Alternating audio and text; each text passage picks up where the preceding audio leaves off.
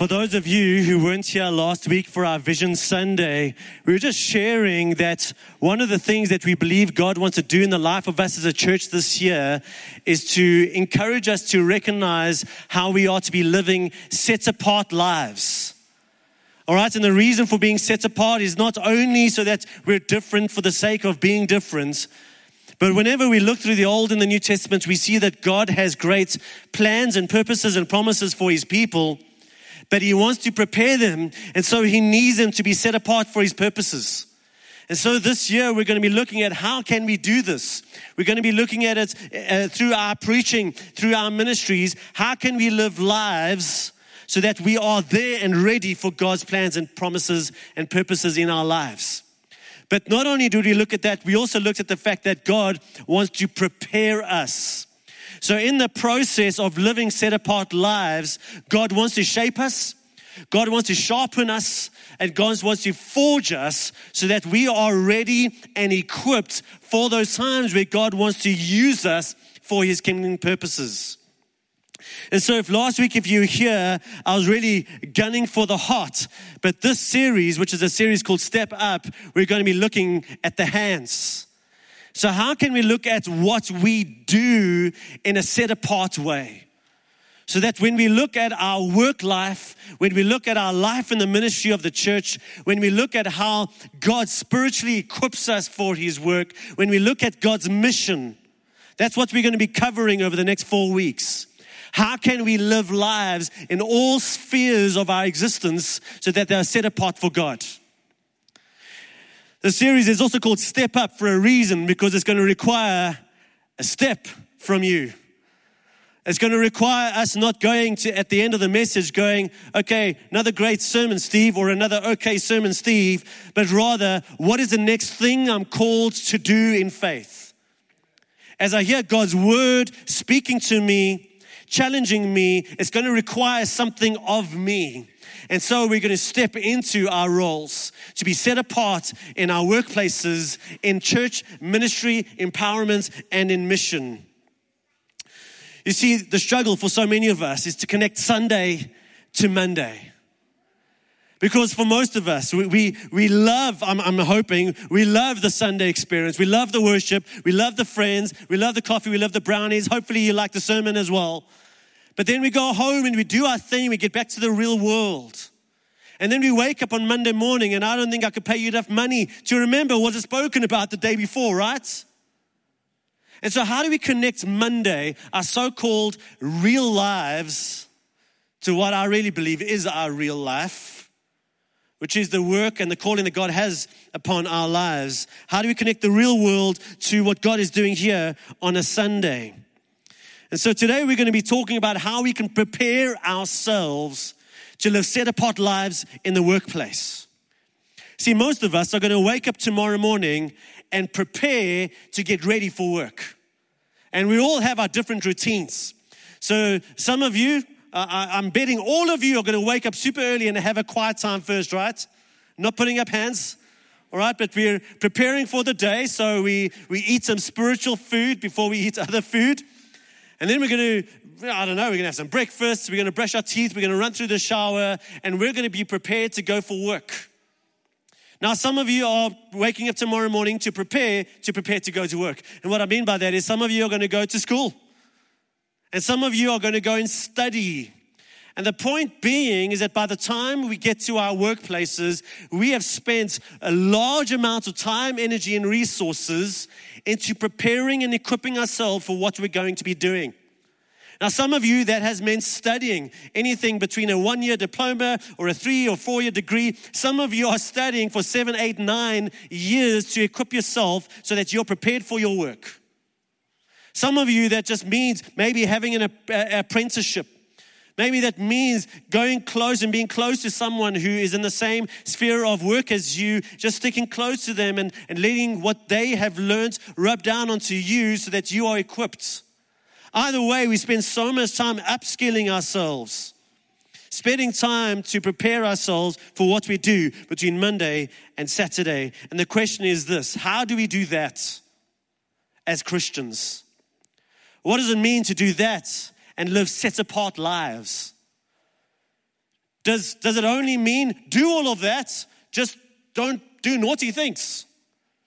Go to varsity, do your work, go forward in your career, climb the ladder. Just don't steal and just don't lie and don't sleep with your secretary. All right? Is that the sum total of what it means to work? Where you and I are probably going to spend the greatest number of waking hours in our lives. Or maybe is there a bigger picture we can tap into? That regardless of what you're doing tomorrow morning, there's something, a plane of existence, a plane of understanding that you can rise to that gives greater meaning and greater purpose to whatever you're going to be doing tomorrow morning. And just by the way, when I talk about waking up tomorrow morning to our workplaces or to varsity or school, I also want to include those of you amongst us that are not waking up at 6 a.m. to get ready for work, but you've been awake since 3 a.m. because of a dirty nappy. And at some stage in the day, you're going to be cleaning the vomit blankets for the 10th time. And you're going to be wondering, what is this all about? Does my life have purpose? And so there are superheroes amongst us that are raising future leaders. And I want to include you in today's message. And so as I think about all of this, I think one of the things that has made the Christian world weird about meaning and purpose in our work is what we're going to call the myth of calling. The myth of calling. Now, if you've been around church for any period of time, even here at Riverside, you often hear people like me talk about the time in their lives where God called them into the ministry. And for me, it was a very clear moment. It was a moment where it was so clearly God that I couldn't ignore it. And maybe you've heard the stories, like the heavens open and the heavens give us this vision of a greater meaning and a greater purpose for my life. And we feel so strongly about it, we're willing to abandon all other courses of action so that we can go into this ministry. However, the impression is unfortunately created is that a few are called. And God's going to push the future forward in them. And God is going to bring heaven to earth through them. And God is going to do great things in them and through them in their spiritual elite calling. And then the rest of us are just going to go to our ordinary jobs, doing very ordinary things. And that is a myth. Because I want to argue this morning, this is what I pray God does in your heart, is the minute you got saved is the day you got called. And every single one of us is called to partake in the mission of God. That's what this whole series is about. But today we're going to be talking about your workplace and what you're going to be doing on a Monday and a Tuesday morning. How does that fit into God's mission and purposes? And how are you called and equipped for that? And so the first thing I want to talk about this morning is the fact that we are all called to kingdom purpose. We are all called to kingdom purpose. 1 Corinthians 10:31 says, so whether you eat or drink or whatever you do, do it all for the glory of God. Whether you eat or drink or whatever you do, do it all for the glory of God. So is this verse saying, go to church for the glory of God, wake up on a Monday morning and do that for the glory of you? Or is it saying, okay, listen, when you're praying, when you're at life group, when you're in church, when you're worshiping, when you're at grace, when you're thinking about church people, then yes, do that for the glory of God, but just, endure work. Just try and not, be depressed by the end of the week because of your workplace. No, this verse is saying there's a way of living where everything we do, including what we eat, what we drink, and what we do on a Monday to a Saturday, we can do that for the glory of God. There's a way of being a teacher to the glory of God. There's a way of being a business owner for the glory of God. There's a way of being in the medical field for the glory of God. There's a way of being in public service to the glory of God. There's a way of raising children for the glory of God. From time to time, I don't like to do this too often, but You may know that the Bible was written originally in Greek, and sometimes it's useful to dive in there because sometimes there's some nuggets in kind of the Greek language that you maybe don't get in the English. So as we get into this verse and as we look at this word where Paul says, do it all for the glory of God, when we discover what that word means by Paul, it means all. Do it all for the glory of God. And so that is a challenge and a calling for every single one of us. Jesus gives the same challenge to us. He says, Matthew 28:19. Just here's the short version where Jesus says, go and make disciples of all nations. Did Jesus say, listen, I've got a huge mission. I've got something that is so important. I don't know if I can trust this into the hands of the many. So I'm going to choose kind of the Jedi spiritual elite. And I'm going to take them and I'm going to empower this little minority. And I'm going to change the world through them. And then everybody else can just go around their so-called real lives, ordinary lives. Because that's what Jesus said. No, that is a command given to every single one of us. Because the day we got saved is the day we got called. And so every single one of us has a mandate that regardless of your career or your vocation, to be about God's kingdom. Jesus didn't create a hierarchy here. We are just going to do this in different ways. So the question is not whether you are called into ministry, but where and how. And that includes what happens between Monday and Saturday.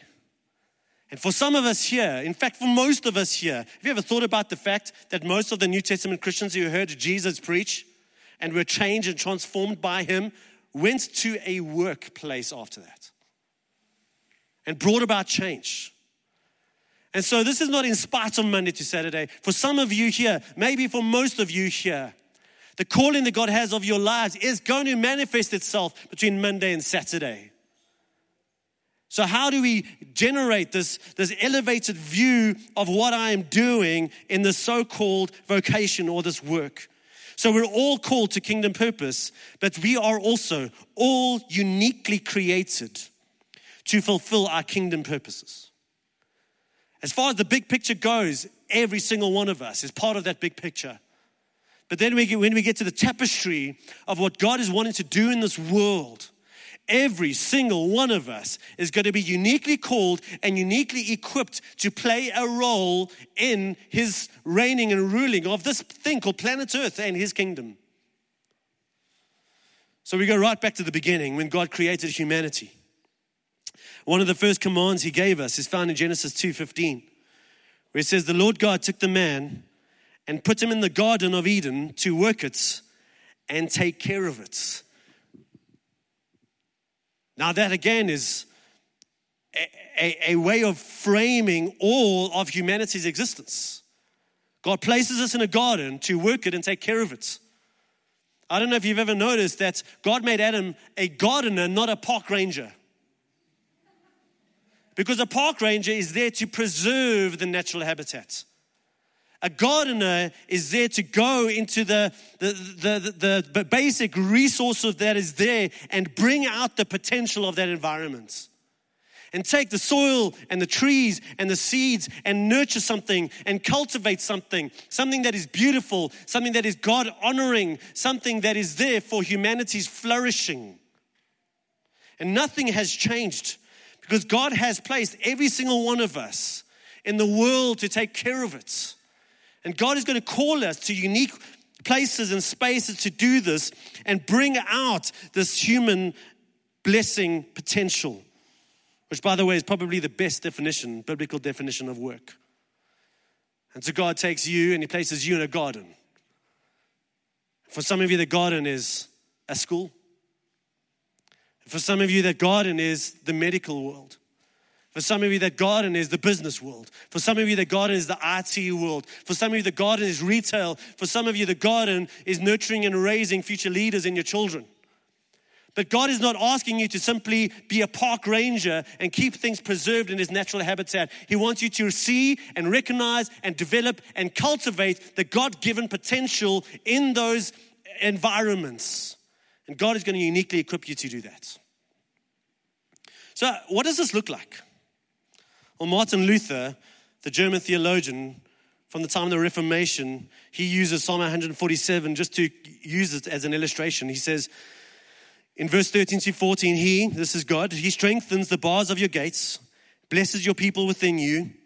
He grants peace to your borders and satisfies you with the finest of wheat. And we're like, yes, amen, God, do that for our city. But then Martin Luther says, but how does God do these things? How does God strengthen the bars of the city? By city planners and architects and politicians who pass good laws to protect the city. How does He bless our children within our midst? Through the work of teachers and pediatricians. How does He make peace in our borders? By means of good lawyers and police officers. How does He fill us with the finest of wheat? By farmers and factory workers and restaurant owners and coffee baristas.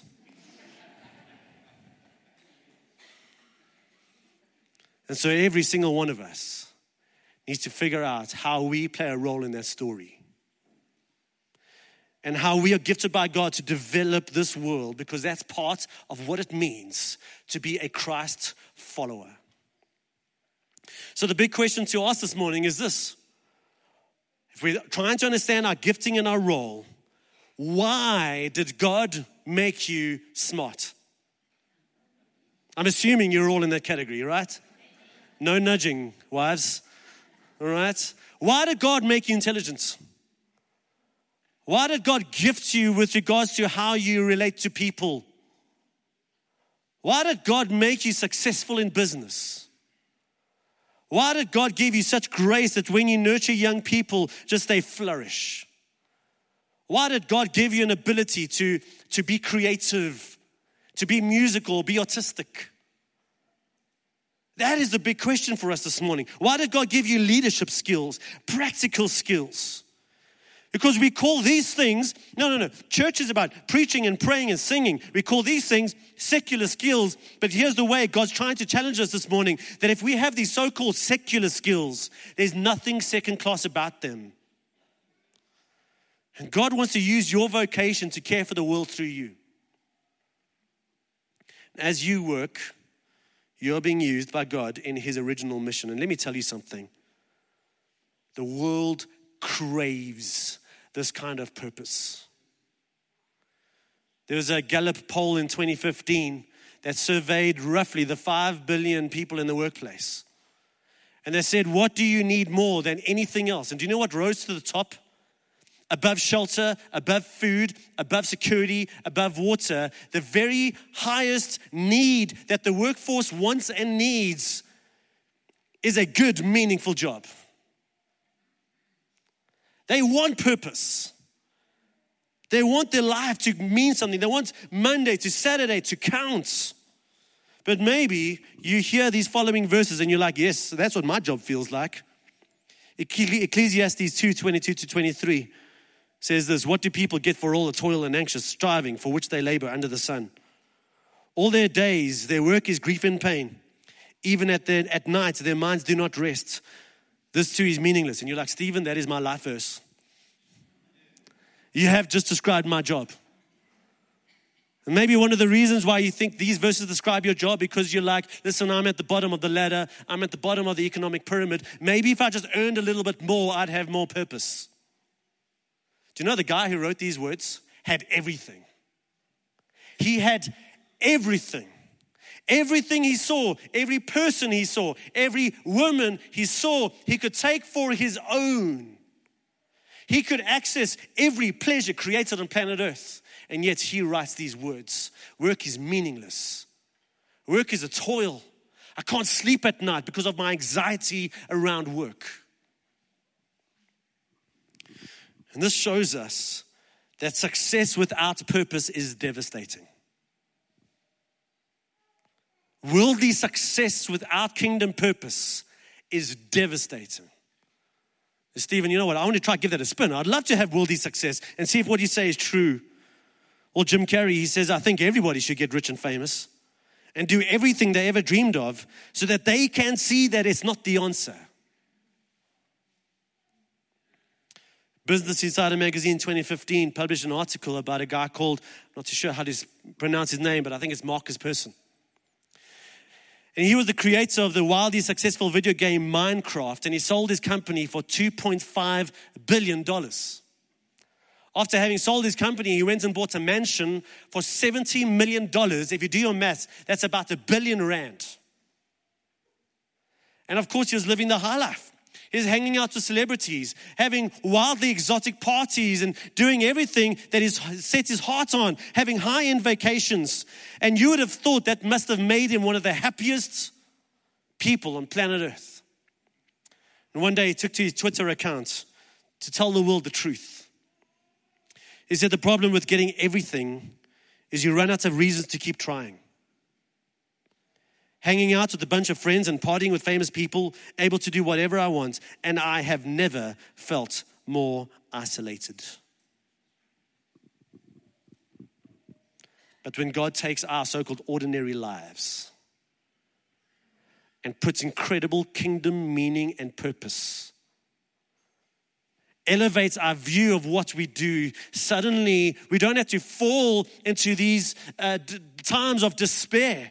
I don't care what you're doing. There's a great story about John F. Kennedy. He visited the NASA Space Center. During his visits, he noticed a guy carrying a broom. So he went up to him and he said, "Hi, I'm Jack Kennedy. What are you doing?" Clearly, he's a janitor. And this guy responds by saying, "Well, Mr. President, I'm helping put a man on the moon." Now, think about it. What if he did not do his job? What if you did not do your job? What if there's a giant vacuum in your sector? A giant hole. I don't care what you do or how menial you think your job is. I can tell you right now, God has placed you in a place that you can take care of creation by what you do, and God is working through you in that space.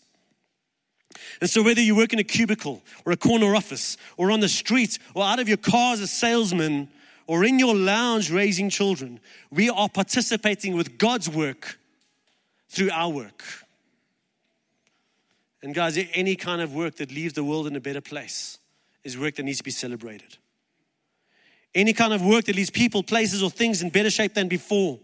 Anything that helps the kingdoms of this world look more like the kingdoms of God, where we're elevating righteousness and justice and truth and beauty and goodness and order. All of that should be celebrated as good. Scott Sauls is an American pastor author that I quote from time to time. He wrote an incredible book called Irresistible Faith. He shows how mothers extend the nurture of God. Artists and entrepreneurs, the creativity of God. Government and business leaders, the rule of God. Non-profit workers, the mercy and compassion of God. Attorneys and judges, the justice of God.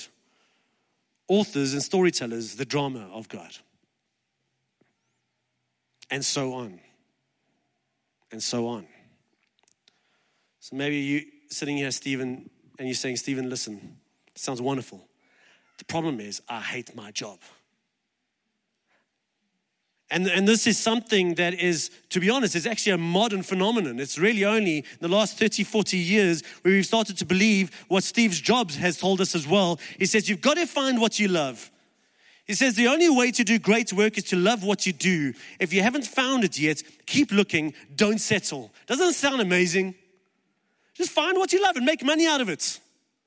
Gosh, if I could do that. I actually am in many ways, I promise. So you're like, "Stephen, we need to have a conversation."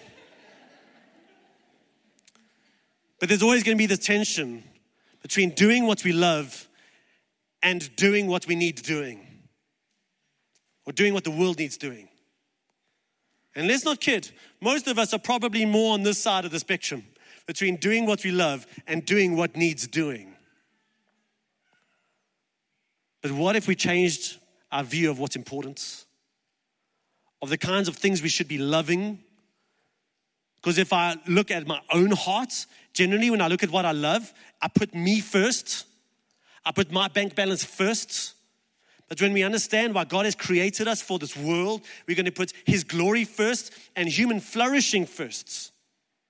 And when we understand, like that janitor, the bigger picture, maybe we're moved beyond simply doing what I love versus doing what needs doing. But I also want to encourage you to look at Jesus. Hebrews 12 verses 2 says, who for the joy set before him, he is Christ endured the cross. And in this one very simple verse, but so profound, we see that Jesus got to do what he loved doing. It didn't involve dying, but he loved saving people. But in order to do what he really wanted to do, he had to do what needed doing. And that was to die on a cross for the sins of the world. But he could do that with joy. Because he saw the end game. He saw the eternity shaping role that he was playing by doing what needed doing. And for that, he could love what he was doing. So maybe it's not a matter of simply doing what you love or doing what needs doing. Maybe it's more about getting new hearts. New perspectives that shape what we love and why we love it. And so I want to leave you with a few questions that are going to help move you towards that step we're going to take this morning. And as we do that, I'm going to ask the band to come up and just play some music gently, Cliff. But here's some very practical questions so that every single one of us can think through living set-apart lives for God's purposes between Monday and Saturday. Question number 1. What skill has God given you by which you can bless the world?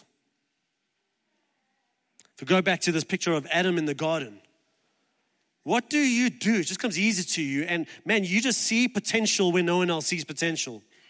You see potential in young children, and everyone else just dismisses them. Or you see beauty where everyone else sees ugliness. Man, you see possibilities where everyone else sees challenges. You just touch something and things turn to gold. Where are you able to cultivate? To take the natural resources of this world and bring out potential. What is that skill? Question number 2. What is the people blessing purpose of your job? What is the people blessing purpose of your job?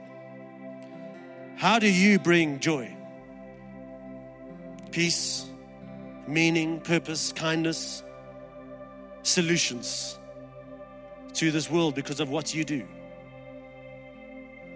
How do you make it possible for the next person to make it possible for the next person to make it possible for the next person to change the world? How do you bring out beauty and point humanity towards something that's bigger than themselves? And that's not only going to be the people who we serve, it's going to extend to our colleagues and our employees. How are we allowing God's justice, God's righteousness to inform how we deal with our colleagues, our employees, our employers? What is the people blessing purpose of your job? Number 3. This may not apply to everyone, but here's a challenge nonetheless. And I encourage all of you to run your work through this challenge. Where and how can you do it most strategically for the mission of God? I've mentioned this before. During our sabbatical, Bianca and I were privileged to spend some time at Summit Church, led by the pastor J.D. Greer. And he just wrote such an incredible book. And in it, he says, listen, guys, here's what we do with our young people. And we challenge them. We're saying, listen, when you're thinking about what career you're going to be going into, of course you're going to be weighing up how much can you earn. Of course you're going to be weighing up what's going to make you happy. But why don't you throw as a priority into that mix, seek first the kingdom of God and all these things shall be added unto you. And one of the ways he challenges them to live out this challenge is he says, once you're qualified, instead of jumping into the corporate ladder, and instead of jumping in and trying to make as much money as you can by 25, why don't you take the first 2 years of your life and go and serve in a place of need? Go and serve an underserved community with the skills that God has given you. Because he knows something. He knows that the community is going to be changed, but this person is going to be changed. And even if they do get back into the corporate pyramid, they're going to be a very different contributor to that sector, right? What about thinking, You hear about a church plant. What about going and supporting the church plant and working there? What about taking your skills into some of these countries that are in so much need of what you can bring? And so his challenge is, and I mentioned this in church before, whatever you do, do it well for the glory of God and do it somewhere strategically for the mission of God. The final question is this. When it comes to whatever you're going to do tomorrow morning, how can you honor God with your character? Because let me tell you, character precedes influence. Character precedes leadership. Character is the cement that is going to help all of this come together. So I want to ask this question in a slightly different way. Whether you are an employee or an employer, whether you're on a team, whether you're studying, whether you're doing something that in your mind is menial, whether you're going to go and make more money tomorrow than the rest of us will in a year, how can people be glad that you're a Christian? Think about that. How can your people in your employ be glad that you're a Christian? How can they see a connection between what you say you believe and the environment you're creating? How can the people who do business with you be so glad? I'm so glad that person's a Christian.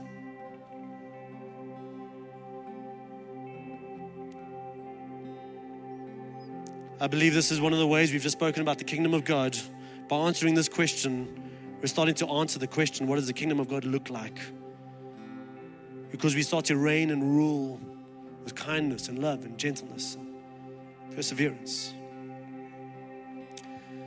And so there's the 4 questions, just again, quickly. What skill has God given you by which you can uniquely bless the world? How do you cultivate, bring out potential from resources? What is the people blessing purpose of your job? Where and how can you do what you do most strategically for the mission of God? And finally, how can you honor God in your character? How can people be glad that you are a Christian?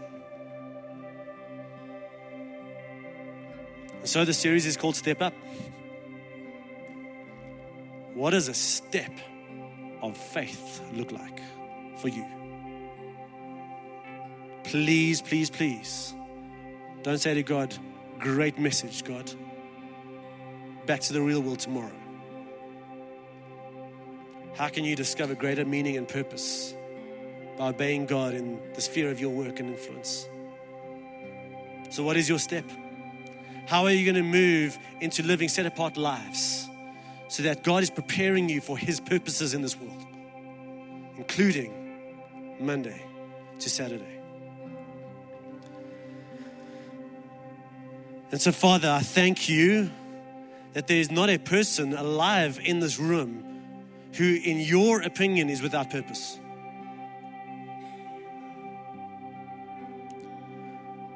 Father, that when you created us, when you created our personalities and our so-called natural abilities, you had purpose in that.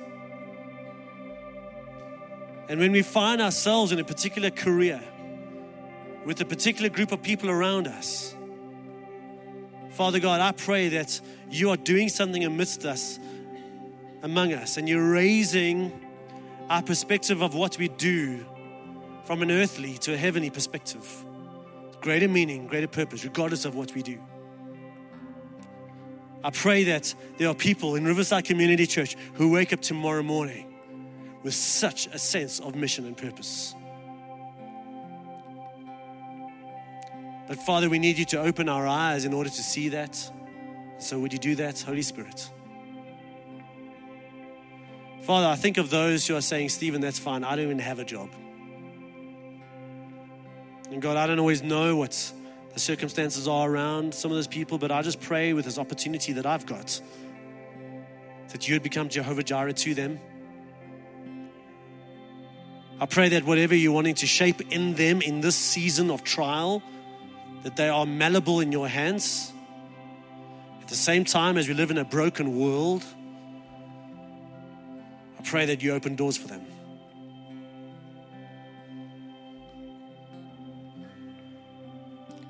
Father, I pray for those who believe that what they do doesn't matter. And I pray that your voice will punch through that lie and show them uniquely the voice of the Spirit whispering into their hearts. Here's why what you do matters.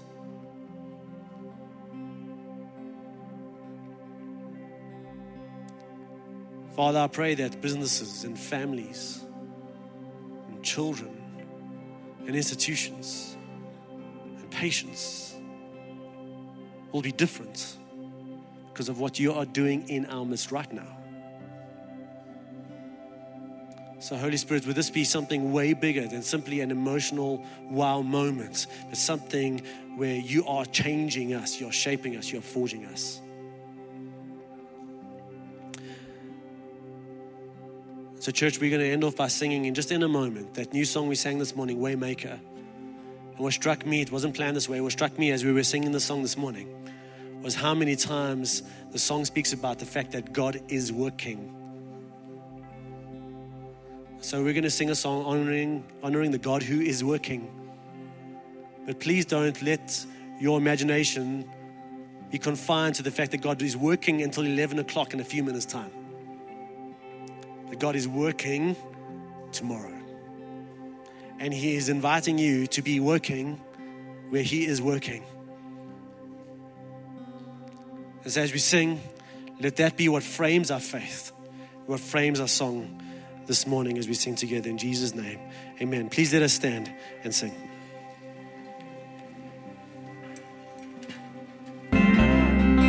Yes, Father, you have begun a good work. We pray that you would continue this good work in us and through us. As we were singing that song, the verse, God is here mending every heart.